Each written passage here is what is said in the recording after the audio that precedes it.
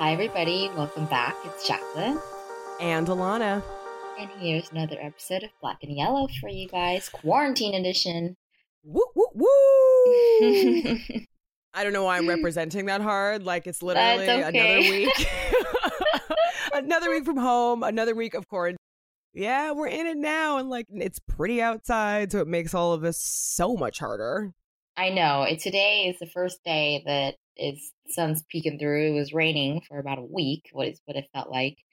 Yeah. So, I mean, I'm grateful for any kind of weather. But yes, when it is beautiful outside, it is just another reminder of how we cannot be outside. No, totally. Well, other than your taxes being done, thank goodness for that. How are you holding up, Jackie? Which feels super weird to say because of how long we've been doing this show. First of all, I want to say that I miss you. I haven't seen you in over 2 months. Oh my God. And that is going from seeing you on a weekly to bi-weekly basis to nothing is and having those meetings last at least a couple hours each time.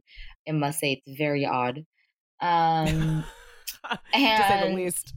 To say the least, exactly. And other than that, I'm kind of just, going with the flow. I have my ups and downs here and there with, this complete kind of lockdown, but I'm pushing through. There are days where I don't want to get out of bed, and there are days where I jump out of bed. So, and I'm sure a lot of you guys can relate. I have been wearing sweatpants for over a month. I'm sure there's those you can relate as well. Details. Tell us about these sweatpants. Well, they're gray. And they have the go-to color of sweatpants. What did you say? The go-to color of sweatpants in quarantine. Yes. I have like 4 gray pairs that I've been just rotating. And hey, sometimes I'm like, maybe I should wear jeans today. And maybe I should, wear a t-shirt. No. Not going anywhere. Fair enough. And how are you doing? Well, it is a cool 9:20 in the morning to anyone who is listening. And so I would like to be calm and zen and pleasant. But to be completely honest with you, Jack, I'm pissed. You're pissed? Yes, I'm incredibly bothered that this disease of COVID-19 is disproportionately affecting and killing my people, Black and brown people, at higher rates. It scares me because I feel like we are losing valuable members of our community every single day. Families will never be the same. I'm irked. No, at all. I'm irked that people are wondering why this is happening to Black and brown people en masse, but racism and structural inequalities. This has been happening for decades. Why are we not saving brown and Black people? That's where I'm at. Right. Right. Yeah. I mean, I would be pissed. I'm pissed too, because when I was reading the news and the statistics were coming out about, the death tolls and the percentages and all the numbers. And once again, the percentages were much higher with African Americans. I went, here we go again. And the story repeats itself over and over and over again. And it's almost like I was watching some kind of bit with Trump, and I forget wherever the guy was obviously speaking for him. And it like triggered me. He was like, well, we obviously know that African Americans have suffered with diabetes, blah, blah, blah. And he went on this rant about how obvious it was. And maybe it was his tone, maybe it was the state of mood that I was in, but I just went, this can't be happening again. And right. Anyway, that was it. No, for me, it's just like, we've literally been dealing with this for decades. This sort of religion of survival that so many low-income Black and brown families face is now literally killing us. Before, we were just scraping by, trying to get by, trying to survive, trying to have happy families, and trying to live in decent places, safe neighborhoods, adequate housing. And now all of that stress is still happening, but we could literally die. Like, this COVID-19 virus is ravaging the African American community at such an alarming rate. And I'm even after prepping for this episode, which newsflash, the episode today is about this recipe for disaster that COVID-19 poses for the African American community. If you couldn't tell, I just had to go ahead and state the topic now. But I think what frustrates me is that we are still wondering why this is happening when the answers are not surprising if you are a person of color. They seem to be very surprising to white people. And I think that we're now jumping into action, jumping to ahead, because these are also the workers that we are now deeming essential. They have gone from invisible to essential. And because white folks have to deal with them in some capacity, I feel like now people are like, okay, wait, let's get a handle on this. What are these structural inequalities? What are these imbalances in society in society that need to be fixed for African Americans to not die at high rates because of COVID-19? Yeah. And on top of all of that, I can't find and haven't had an ice cold glass of my favorite Simply grapefruit juice in an ungodly long time. So I'm really just like agitated because I didn't really realize how much of a juice drinker I was until this quarantine happened. And now I'm realizing, damn, juice is my jam. And I haven't had any good juice in a long time. We should do, I'm going to insert just a little light in here. We should do a little we talked about doing this like small snippets of like little conversations. Yes. We should do a 21 facts that we didn't know that we discovered during coronavirus. I like that idea, actually. Get your list going. Yeah. And I have an issue with sugar, and who doesn't also? Jackie has 4 pair of gray sweatpants. Right, in case y'all didn't know. Anyways, okay. Back to the I needed that little laughing break. Exactly. So let's just talk about some statistics. So there's a couple of ingredients. We're cooking up a recipe for disaster today.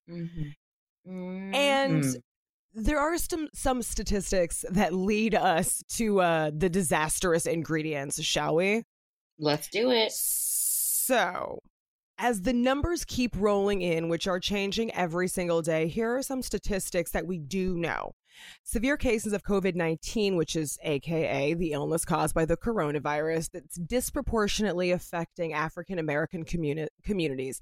This is a report that was published by the CDC. And so this analysis includes data from 1,482 different coronavirus patients across 14 states: California, Colorado, Connecticut, Georgia, Iowa, Maryland, Michigan, Minnesota, New Mexico, New York, Ohio, Oregon, Tennessee, and Utah.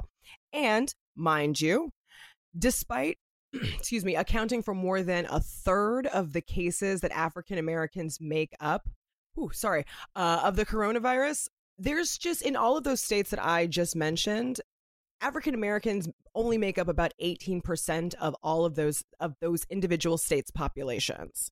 So the amount of African Americans that live in those states, a lot of them have coronavirus. Right. More so, the rate, more than half of the people that are.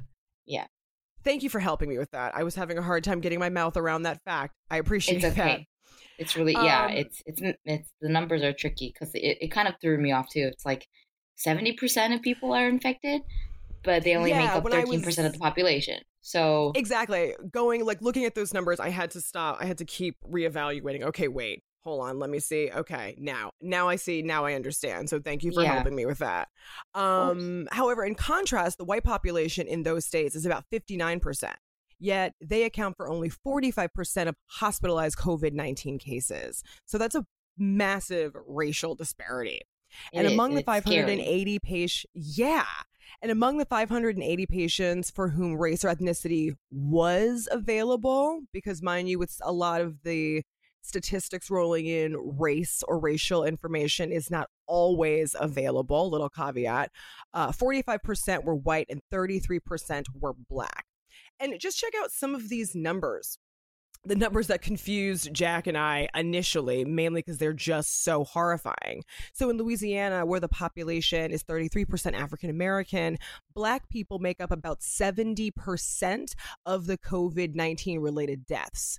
Michigan, where the African American population sits at about 14%, Blacks make up about 41% of the COVID-19 related deaths. Illinois has similar numbers, 15% Black, but African American COVID cases or COVID deaths, are at 41%. South Carolina and Wisconsin have been reporting very similar numbers. You've also got Chicago with our girl Lori Lightfoot. According to the Chicago Department of Public Health, which finds about 51.8% of coronaviruses are among Black residents, which is more than twice the rate of other groups. Lightfoot has said that 72% of people in Chicago who have died from COVID-19 are Black, despite African Americans only making up just about 30% of the city's population. Jeez. These are huge numbers. Yeah, the South has it really bad. Yeah, and this virus is ripping through our community. But unfortunately, the racial disparities that are reflected in these numbers aren't necessarily surprising. Nope. So, sadly. Join us on this cooking show as Jackie and I make this disaster cake, shall we say. We're going to go through 4 of the big ingredients that attribute to this problem of why COVID-19 is disproportionately affecting and or killing African Americans. So, ingredient number 1. So we need 1 heaping cup of health concerns or pre-existing health conditions.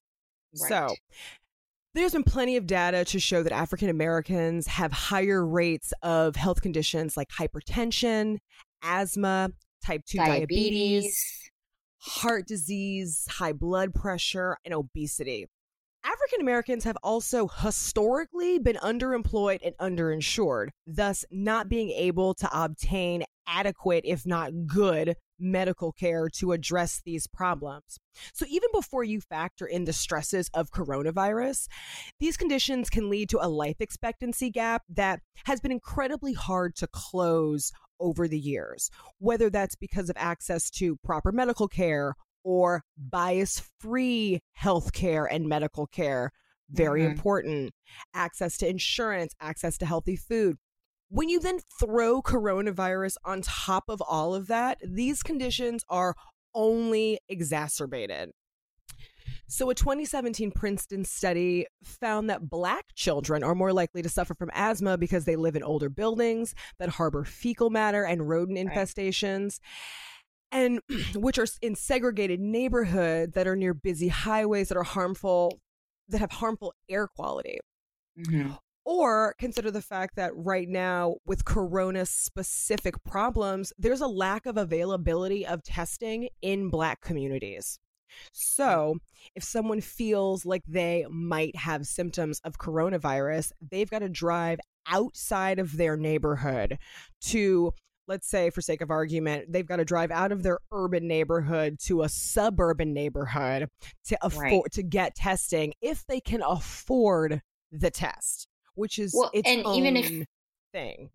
And if they also have a vehicle to drive, because most African Americans, considering their form of employment, most possibly have to take the bus or the metro, which then you're coming into contact with more people who can then possibly keep spreading the disease even more. And it's all connected. Let's actually zero in. I want to zero in on the medical care, the access to proper medical care, because I think that you bring up a good point within that, which is in a lot of Black counties in the U.S., a quality hospital that's adequately staffed with all the necessary equipment might not be geographically close. Having or securing transportation, as you have just said, does pose its own set of challenges. And I'm saying pose its own set of challenges in air quotes, mainly because if you feel like you are infected with COVID-19, public transportation is probably not the best option, but unfortunately, Yeah. it might be the only option. You might not Yes. have members of your family that have a reliable form of transportation, or if you do, perhaps those family members have to use it to go to work or have to use Hmm. it to help other ailing family members. So just the simple securing of transportation is not super easy, especially in a time like this. And I Right. think it can be really easy to forget that. Right. And It then, feels like such a staple for most people, but for a lot of yeah, people, same with Latinos that come here, most of them absolutely. don't. They bike everywhere, they don't have Hmm. a form of a vehicle. Absolutely. And then also consider the fact that we live in LA, very metropolitan area. Ride shares like Spread Uber and apart. Lyft. Yeah. Ride shares like Uber and Lyft are plentiful for us for the most part. There are plenty of places in the United States, I would say probably more rural and way more spread out, that don't have Yes. access to those ride share companies, Mm-mm. which sounds crazy to say in 2020, because I think that to a certain degree, if you are a particular age or you have a certain living situation, you're just so used to the ride share that to Yeah. even think that it's not there is lunacy, but Right. it's a reality. And It's look, true. taxis are still expensive, so even if you have to even if you have to utilize a ride share via a taxi, taxis are hella expensive. Yeah, they are. A 2014 National Institute of Health study found that hospitals in predominantly Black areas are more likely to close down than those in predominantly white areas, often making it Wow, difficult for that's Black crazy. Americans. Yeah. Well, it makes it difficult for Black Americans to access health care, but it also, upstate New York is having a bit of this issue, and I'm sure that other smaller cities are as well, where what hospitals are open, bigger cities are taking their supplies and leaving them chronically Mm, undersupplied is right, another right, right, byproduct. So if the hospitals aren't closing down, they might not have everything that they need to take care of their patients, thus right, forcing them to go find a better place to garner treatment. right, and maybe even understaffed as well, depending on Ugh, yeah, for sure. yeah, which is a huge issue right now. Or consider this. I mentioned bias free healthcare just a bit ago, which is incredibly important. Having doctors that look like us and that understand our unique medical concerns is of paramount importance. And I think that that's often a fact that gets overlooked. Completely. I've got a quote here from an Uche Blackstock. She's a physician who works at an urgent care site in Brooklyn. And so she had this interesting thing to say. She said, quote, "We don't have access to care, and if we do, it's likely that care is of worst quality because they are often termed minority serving. And they may not have a specialist or the resources needed to care for COVID-19 patients. And there's implicit bias on the part of the healthcare providers. And studies have shown that there is bias towards white patients over patients of color." End quote. Yeah. We've talked about this We did. also We in have. our African American women and maternity and our mortality and the death rates that African American women are dying either before, during, or after childbirth. We've Hmm. talked about this a little bit too, and it saddens me that it continues to be a chronic problem, or quite frankly, that hospitals or medical facilities are labeled minority serving Right. when I feel like healthcare is healthcare and everyone should, it's the humane thing to do to provide fair healthcare to everyone. Right. It doesn't. It almost feels like, and in in today's world, where something as fundamental, right, as Mhm. healthcare and living situations and a stable job and all the things that you would think in 2020 and in today's economy and how far we've come would allow African Americans to at least have the simple fundamentals and essentials of life. Absolutely. And I think the reason why there is so much rage behind this, and I think the reason why there's so many articles about this, is because due to coronavirus, I think the issue and the problems have always been there, but I think it's only exposed them even more due to the numbers. But the fact that African Americans are still having to deal with these types of inequalities and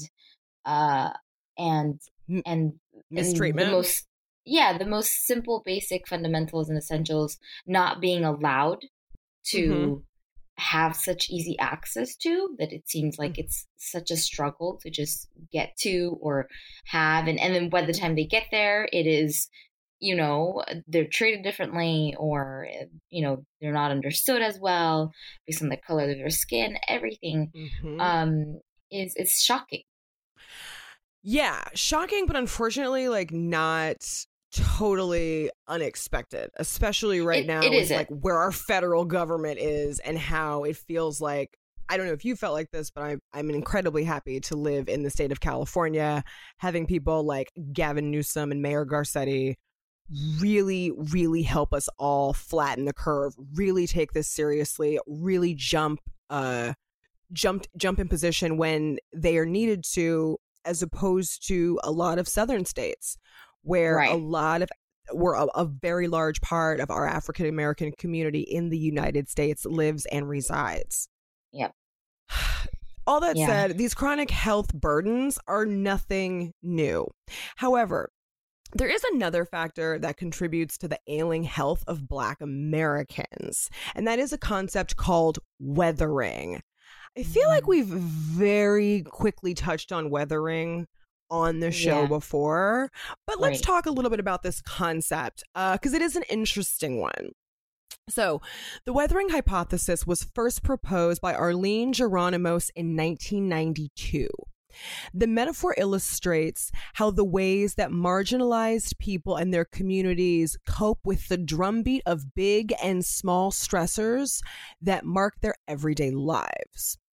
What are some of those big or small stressors, you may add? Things like economic equalities, housing equalities, the ability to find a good job, the ability to fend off microaggressions or straight up racism at your place of work should you be able to secure said good job. Your voice not being heard, your problems not being respected or solved, the general feeling of invisibility that many African Americans or minorities, for that matter, feel on a daily basis, or our bodies being dehumanized or devalued. Like a lot of things like that. Social and economic factors that eventually, with time, take a toll on the body. Exactly. The reason that Geronimos called the hypothesis weathering is because she wanted to invoke this sense of erosion by constant stress. Absolutely. Full disclosure, she originally coined this phrase for Black women initially, but I do think that the concept of weathering can apply to African Americans writ large as we're talking about the coronavirus. But she coined this phrase for Black women after working at a school in Trenton, New Jersey, and she noticed a lot of African American teenage girls, I should say, coming in pregnant and experiencing health complications during, before, or after delivery. And she was noticing that these health complications were not faced by these girls' white peers. So basically, if young white teenage girls were having babies in Trenton, New Jersey at the time, they had a very different fate than these African American teenage girls. Yeah. So essentially, yes, I believe the full phrase is weathering for Black women. However, because the concept of weathering, really feeds into this accelerated aging process, because when our bodies incur constant daily stress, it ages the body prematurely. I would apply the weathering concept here because I feel like that's a reality that many African Americans are living with daily. Right. And because Black people have been living with these constant stresses for decades, which take a toll on our mental and physical and spiritual health, these problems have not gone away. They've only worsened. They will only continue to get worse until we, as a country, find ways for African American people to be at least a little bit upwardly mobile, to help themselves, or to help themselves / thereby helping the community at large be a healthier community. Right. Because the second ingredient in this disaster cake is 8 fluid ounces of essential employment. Oh boy. So African Americans are more likely to work in what we now consider, quote, essential jobs, which put workers in close contact. Exactly. In close contact with people who have poor health, thus making social distancing a challenge. This is also happening to our Latino community as well. Just have to mention that. So according to data from the U.S. Bureau of Labor Statistics, compiled by the Center for American Progress, Black people are overrepresented compared to the overall population in the food service industry, hotel industry, and taxi drivers and or chauffeurs. Also, a lot of African Americans are less likely to have jobs where they have the ability to work from home. That is still very much a white privilege thing or an educationally privileged thing. You can't call in like a shelf stocking at a grocery store job. You have to go in there and you have to be working in person. Yeah, and you can't clean from home. Right, exactly. Right. But then also imagine you're putting your life on the line, probably to come back to a home or an apartment that you share with other family members. Right. So if you get infected, then what happens when you go home after work? Right. And if you're taking public transportation, just think about from home to work, how many people you come in contact with, where you've sat, where you've touched, chairs, all of that. The bus handles, like the poles that you grab onto to sit. All of that starts spreading, and it's not just it starts just getting everywhere. Yeah, absolutely. Preston Mitchum, he's the policy director for URGE, which is a nonprofit that advocates for liberal policy issues, said the employment opportunities available for many Black people often put them at greater risk of being disproportionately harmed by the coronavirus.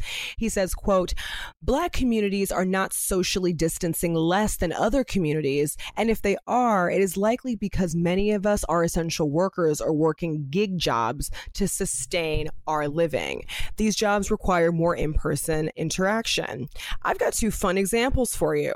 So take 24-year-old Clarianta Jones from New Orleans, who's scared of catching the coronavirus, but feels she doesn't really have any other options because she works in a grocery store and is considered essential.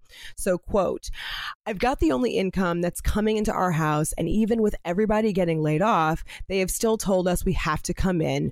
We have to come up with April's rent.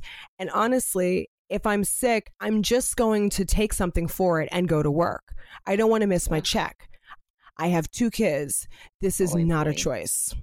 Jeez. And she also mentioned that her managers have even told staff that they cannot wear gloves and masks when interacting with customers. Are you serious? So she doesn't even feel like she could argue that.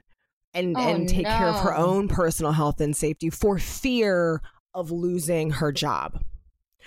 Or let's take 50-year-old bus driver Jason Hargrove in Detroit, who posted a video that went viral in which he said he thought he had contracted the coronavirus after a passenger repeatedly kept coughing and not covering her mouth. And he died less than 2 weeks later after the video was posted. Jeez. Yeah. Ugh. Consider this, if you will, a little mind fuck to mull over, if you will. Imagine prior to coronavirus being an employee in a job that largely goes overlooked, underappreciated, and underrespected. And underpaid. These are people. Yeah, these are people like bus drivers, grocery store clerks, postal workers, delivery drivers, servers. You and I, who met in a restaurant, totally know how much servers are overlooked and underrespected and underpaid. Right. Imagine going from being powerless to now incredibly powerful. I'm using powerful in the sense that these people are performing necessary jobs that we are now realizing with every passing day that they are as much a necessity as they are necessary. Right. But not being empowered to fight for your health and for your life. Right. Mainly because if you dare to jeopardize your livelihood, getting unemployment is its own hurdle to climb. And looking for a new job at a time like this is yielding little to no options unless you want to work at Amazon, who is looking to hire 75,000 new employees, as per an article I read before sitting down to record. Wow. Good to know. It's so tricky, right? Because then if you do look for a job, you are putting yourself at risk for contracting the coronavirus. And if your job, if you've been furloughed or you've been fired because of the coronavirus, then there are things to consider, especially if you have kids at home or older parents you're taking care of. And then if you are at a job that is possibly exposing you to these dangers, then it's a very, very sticky situation. But sorry, you were talking, so go ahead. No, you're totally fine. I was just thinking about that. I guess in prep for this episode, I've been thinking a lot about these essential workers and how before a paycheck was just a paycheck, but now a paycheck is so much more, and there's just so much more risk on the line. Yeah. And I know safely for myself, I probably, if I needed to go work in a grocery store, if I had a job where I worked in a grocery store previously to this, I would have given up that job by now. I just know that I'm the kind of person that's like, my health, my life, it's the most important thing. And but there are some people that might have that same sentiment, but can't afford it. Yeah, totally, 100%. And all of that said, that leads me to our next ingredient, which is one big hearty cup of structural inequalities. That thing that keeps underemployed, underinsured, young and old African Americans still going to work, even though it's super risky, is all directly tied to the structural inequalities that have existed, that have kept America or Black America down and back for decades. So structural inequalities, whether they may be housing related, i.e. the continued difficulties that Blacks have getting and securing safe and affordable housing, the ability to secure loans to even buy a house. Sorry, my notes just disappeared on me.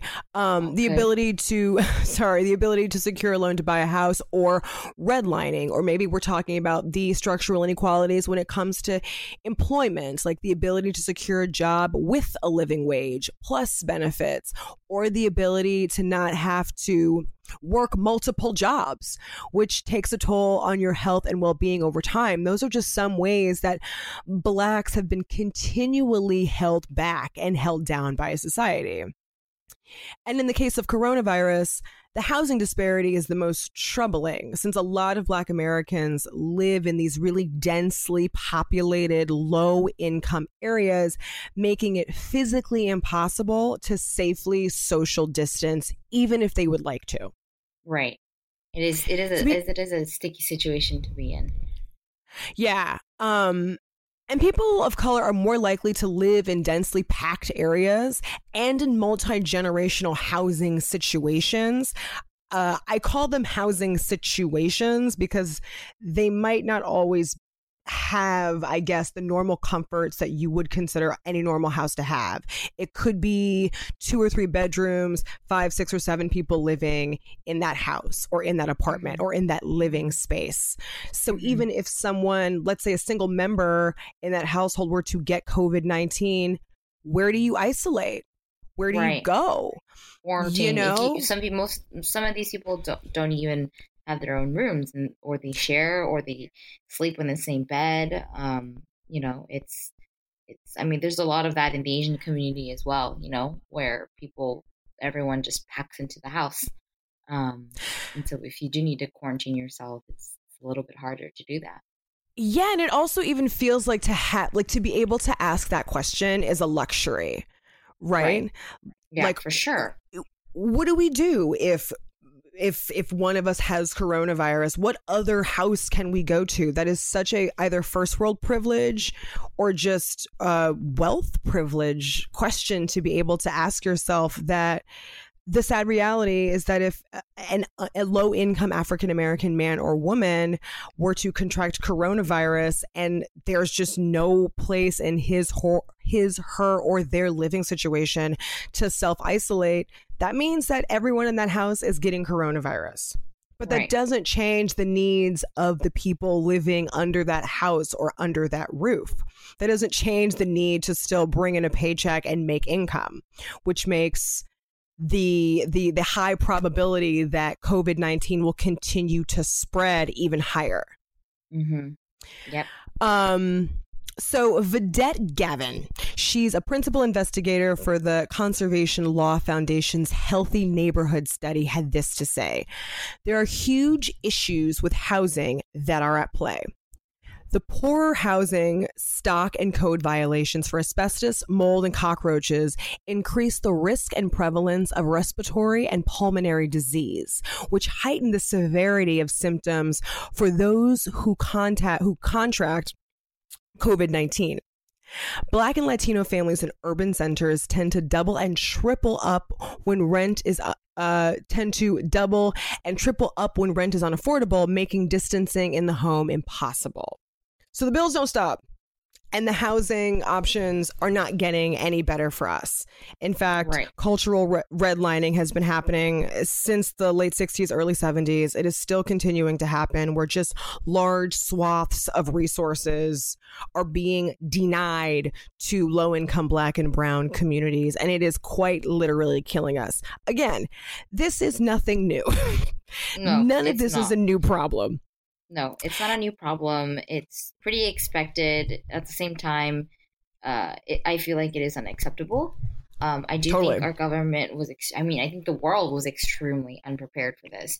But I think also based on history, it's obvious to me that these areas and these people should have always extra care and extra protection and just extra attention because of history and because of the statistics and because of the weathering and the structural inequalities that affect their direct health.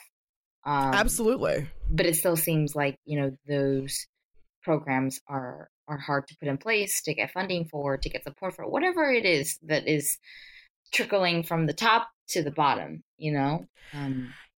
Yeah, but I would wonder, lives are lost. Totally. And I would wonder, is it really hard to put those programs in place? Or is it, again, that African American lives, Latino American lives have just been, systematically undervalued? That it's not that it's hard to put those programs in place, but people, our government just doesn't really give a fuck to do so. Right. They have other things to worry about, I believe. And even so, if they were to get the funding, I don't know if it would go straight to these communities. Yes. I really don't. Oh my God, yeah. That was the next thought on my mind. You took the thought right out of my mouth. Yeah. I will say, in prep for this episode, I did find myself looking around my very immediate community and seeing the resources that I have available at my disposal, specifically when it comes to food, because I think a lot of people are worried about where their next meal is coming from, whether you are a person of color, not a person of color, employed under underemployed, unemployed, the whole thing. And I think it's really important to consider that we've talked about the lack of adequate medical care in these dense urban populations, but we haven't really talked about the ability to secure food or food options. Because if we're considering health and wellness, food is a very direct correlation to that, the ability to secure good food. And a lot of these areas more or less are food deserts, places where good fresh produce and fresh proteins are not available, places where the closest supermarket might be 10, 15, 20 miles away. Again, securing transportation is its own problem. But also, who has that kind of time to travel that far to get basic food to feed a household?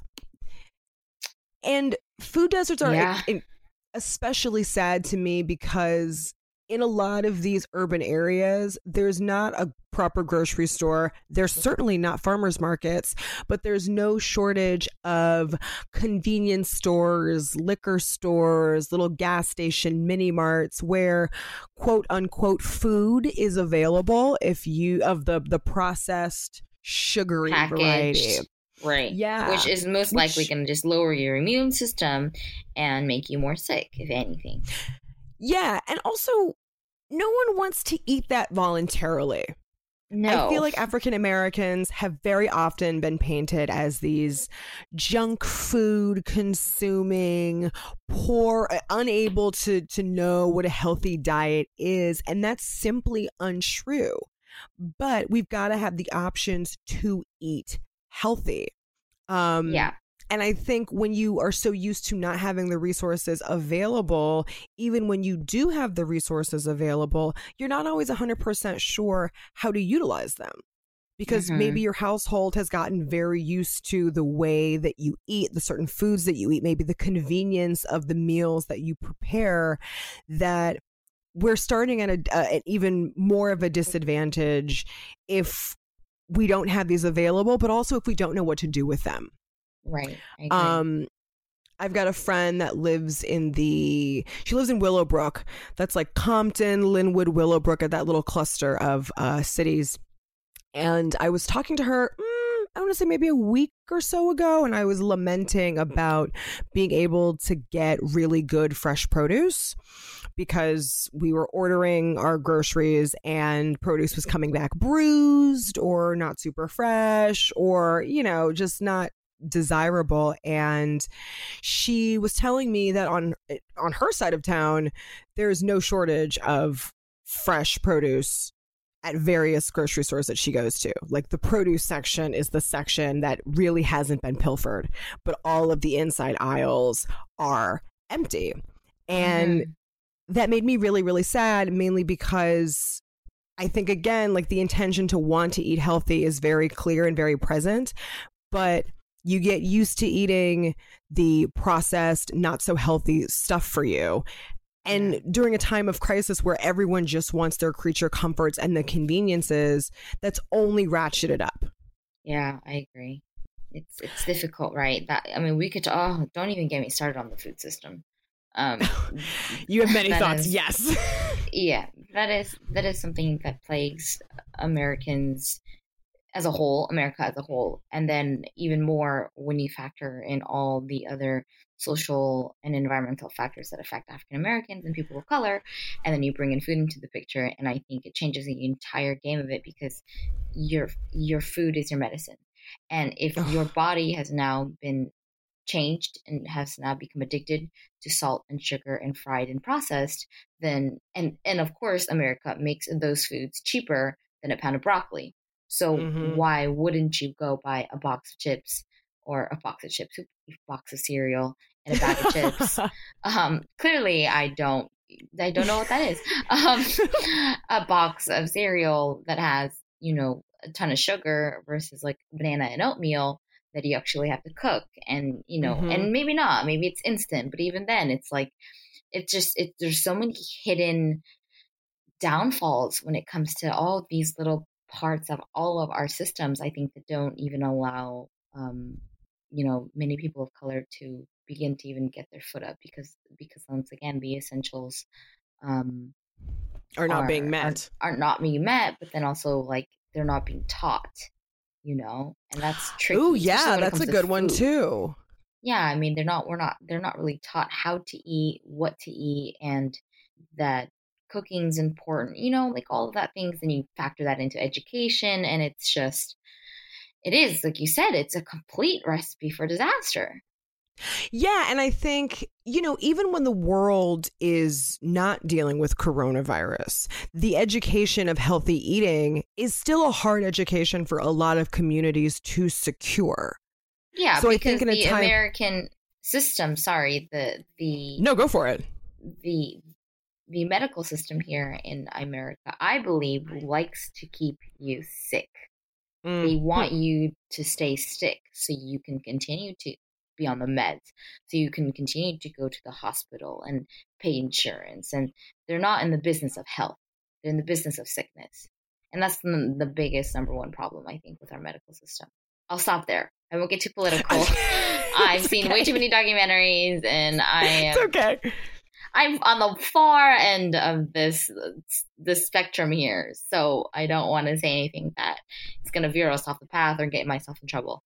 So, but my opinions are there, and they are very strong. I don't think you're on the far end of the spectrum. I think you're on the passionate end of the spectrum. Oh, thank you. Yes, very, very passionate. So, if you guys ever want to hear about my passions, we could do like an episode on the medical and food industry and big pharma and drug industry here. And it blows my mind. So, that being said, I think because of their intentions, then they don't allow it doesn't give people the support they need to be healthy. Right. Exactly. Right. And I mean, look, right now is not the time to start. And now is the time to stay healthy. Yeah, exactly. And not stress yourself out about having to eat healthy when, look, whatever you have at your disposal, we just have to make do with what we have. Especially those people that are stuck at home with children. Like, this is no time to change and interrupt kids' eating habits, for sure. Shout out to all the parents out there that are listening. And all the teachers. Oh, man. It's tough. Yeah. I will say, though, that I don't know. This must be happening by you, but it's definitely happening by me. I think it might be all of LAUSD. It does make me happy to see that schools are staying open for lunchtime. So that, you mean like they open for lunch? And then they allow people to go there to get food, right? Yeah, they have sack lunches. The two that I walk by every day, they have sack lunches set up outside. So any kid that is in need, I'm going to assume it's a student of that school, but any kid that is in need of a healthy meal, they're able to get it. Because for a lot of kids, school is the only place where they could get their reliable, healthy meals. And so that does make me really, really happy. Interesting. Yeah. Again, like, go ahead, California, do you? Just it's important. I think that, as we are pulling back the layers of this inequality onion, so to speak, as a Black American, none of this is new, like I've said before, but it doesn't stop being disheartening. Yeah, it is. It for me, it's like I'm constantly teetering between from like being shocked and at the same time feeling like it is highly unacceptable, and then going from then the emotions kick in and they just make me really sad because we seem to not care as much because of so many reasons, and I don't think those reasons should be there anymore. But yeah, for sure.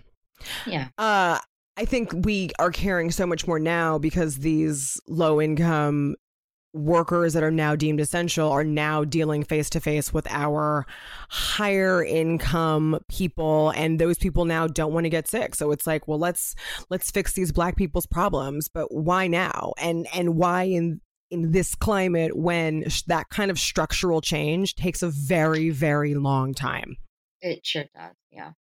And with all the other things going on in the country right now, I don't know how much structural change we're going to achieve right now. Right. Just talk about all the structure, two biggest structures, schooling and finance. I mean, we're just trying to keep people alive right now. Exactly. Right.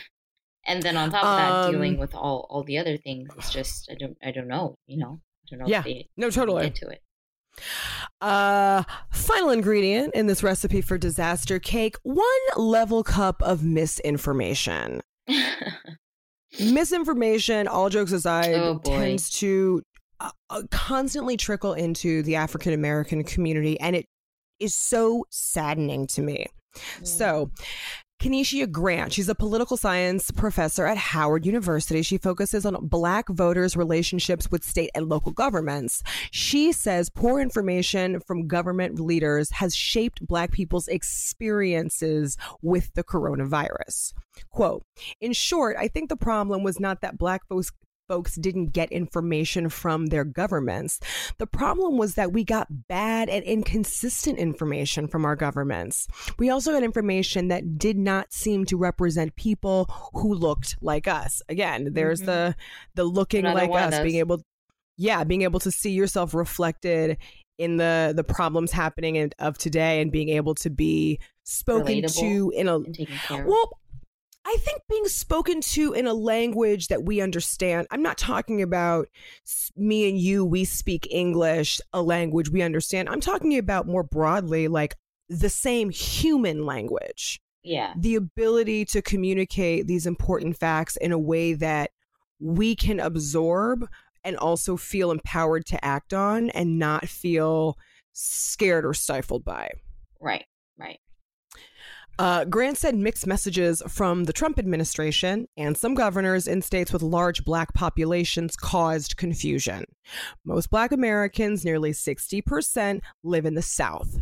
In states like Florida, Alabama, Mississippi, and Georgia are all headed by governors whose messaging on how to stay safe was often inconsistent with the guidelines of the federal government.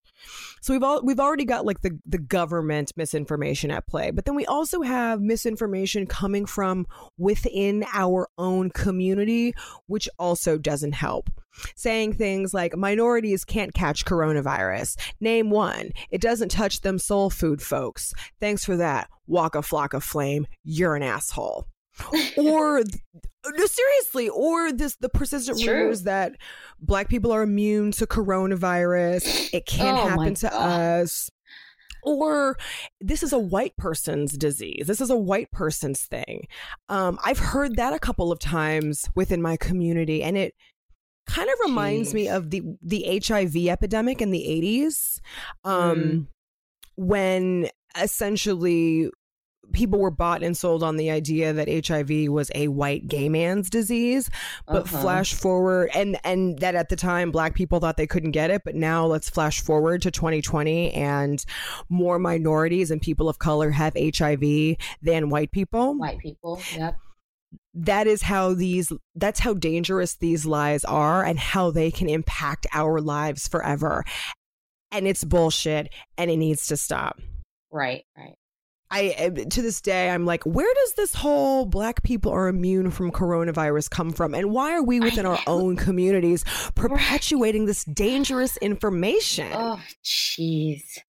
It's crazy, and it needs to stop. Yeah. And this is actually one that, of all of the ingredients we have talked about today, this is actually one that we as community members can get behind. We can stop spreading the misinformation of Black people are immune from coronavirus. That's just dumb. We can kill that. We can't change how our government informs us, but we can change that. So please, God, to anyone that is listening, that is Black, that is spreading that misinformation, please stop. It's dangerous. Black people can get coronavirus. Idris Elba has it right now. Hope he's doing well. Right. But it's just crazy, and it saddens me because it does affect the lives of ourselves and our families for years to come if we buy into this misinformation. Gosh, of course. Whew. So, mix up all those ingredients. You can eat this right out of the bowl. Good luck. I bet it's going to be pretty terrible. I but agree. There you go. There's the recipe for disaster. Yeah, you might it's not die. a pretty sight. Nope. No. But where do we go from here? Right. I've got 2 calls to action, but I will, if you would like to go first, I will throw it over to you. Oh, this is a tough one. I think you said one of the first things that were on my mind, which is to stop the misinformation, or we ourselves can do that. I do think that realizing that the government isn't going to really help us in this situation, that we have to sometimes take matters into our own hands. And so I do think in today's world, where there are so many things that can be done virtually or digitally, how can we help organizations if it's donating money or donating supplies or, doing our small parts that is going to help the entire community as a whole, because again, this is not just an African American thing. This is an issue, a disease that is affecting everyone, and I think that's important to remember, that it's not just African Americans, but because of everything we've just talked about, they are getting affected more severely. And so to just do what we can in small ways. For me, that would be where I would start. Okay. Cool. I agree with that for sure. Taking matters into our own hands. What else is new? We've been doing it for decades. We will continue to keep doing it. That's true. I've got 2 pieces. I've got 2 calls to action. One is broad to all the listeners, and one is more because we've been talking about African Americans being affected by coronavirus. One is more African American specific, but I'll go with the broad one first. Let us not forget that staying home for many is simply not an option. I understand that a lot of us are bored to tears. Your family, your roommate, your boo, getting on your nerves. And for all that, I am so sorry, but it is all par for this corona course that we are on. You may be sick of eating the same food or stressed out about new and worthy content to binge, sick of waiting in lines in front of grocery stores. You can't find your favorite juice. And so all of that, I say, yup, it fucking sucks. But I challenge anyone listening to this show to, when you want to complain or you want to vent, consider that there is someone in the world suffering from or dying of coronavirus, or having to put themselves in harm's way to secure a paycheck for their family because they have no other options. People are dying alone because they're unable to breathe. And if you are quarantined at the hospital with coronavirus, you're not hanging out with your loved ones saying your final goodbyes. You're quarantined by yourself. You are. And also, let us still not forget that Asians and Asian Americans are still living under fear and threat because of how our president has racialized this disease. So let's do our best not to complain. Let's do our best to show up for each other. Let's do our best to lead with kindness and with love, with patience. And if you can't lead with kindness and you can't lead with love and you can't lead with patience and you cannot resist the urge to have a good old fashioned complaining session, please don't spew all that energy and information out into the world. Feel free to DM us at Black and Yellow Podcast, and we will listen. We're happy to shoulder that burden for you guys. But please, these essential workers that are putting their lives and themselves on the line every day, please just make their lives a little bit easier. And let's just understand that they probably don't want to be there either. No. They probably didn't want to come into work either. No. So I think leading with kindness. Go for it. I was just going to say, I just had this moment that, like, it's so ironic that even just being quarantined or social distancing, when it seems to be something that is so necessary or like a serious matter, right? That there are people who are not in a position to do that. And I think what you said is really touching, because here we are bitching and moaning that we have to stay at home, where there are people who can't and won't do that. So I think it is important to take a moment of silence and, take a deep breath and just remember that there are people out there doing the real work. And yes, Yep. we are doing the work in a way where we're not going out there and spreading it or catching it even more. But it takes everyone, not just certain people doing their jobs and certain people not, right? So, for sure. Yeah. And again, like a good old bitch and complain fest, we are here to listen and here to be your friends through all of this. But just keeping the world a little bit more positive, I think, is the best thing we can all do for each other. Right. More specifically, to any of my African American listeners, young or old, that have old family members that are on some form of medication or multiple forms of medication, family members who are not in great health, need extra help, need that extra phone call. If these people text, need that extra text message, show up for your relatives. Difference. Absolutely. Show up for your relatives. Call every day. Hey, auntie, how you doing? You need anything? Oh, you need some chocolate and oatmeal? Oh, you're going to go to Vons? No, you're not. You're going to keep your butt in the house. Send them a pizza. And Amazon, that's right. Amazon going to get you right. But auntie, stay your butt in the house. This is actually a good time for anyone listening. This is a great time to look at your elders and be like, get your butt in the house and stay there till I tell you to come out. It's a little bit of payback. If you ever wanted to say that, now's your chance. Exactly. This is the perfect opportunity. But seriously, like these older family members of ours, they really need us to show up for them. I understand that fielding questions about how to hop onto a Zoom call and how to text and how to FaceTime and all of those technical questions that we are all fielding from family members of all ages are hella annoying. I get it. But y'all, there's alcohol. If you are in the state of California and you got that good weed, smoke on that and just relax a little bit and let's just be patient with our older family members.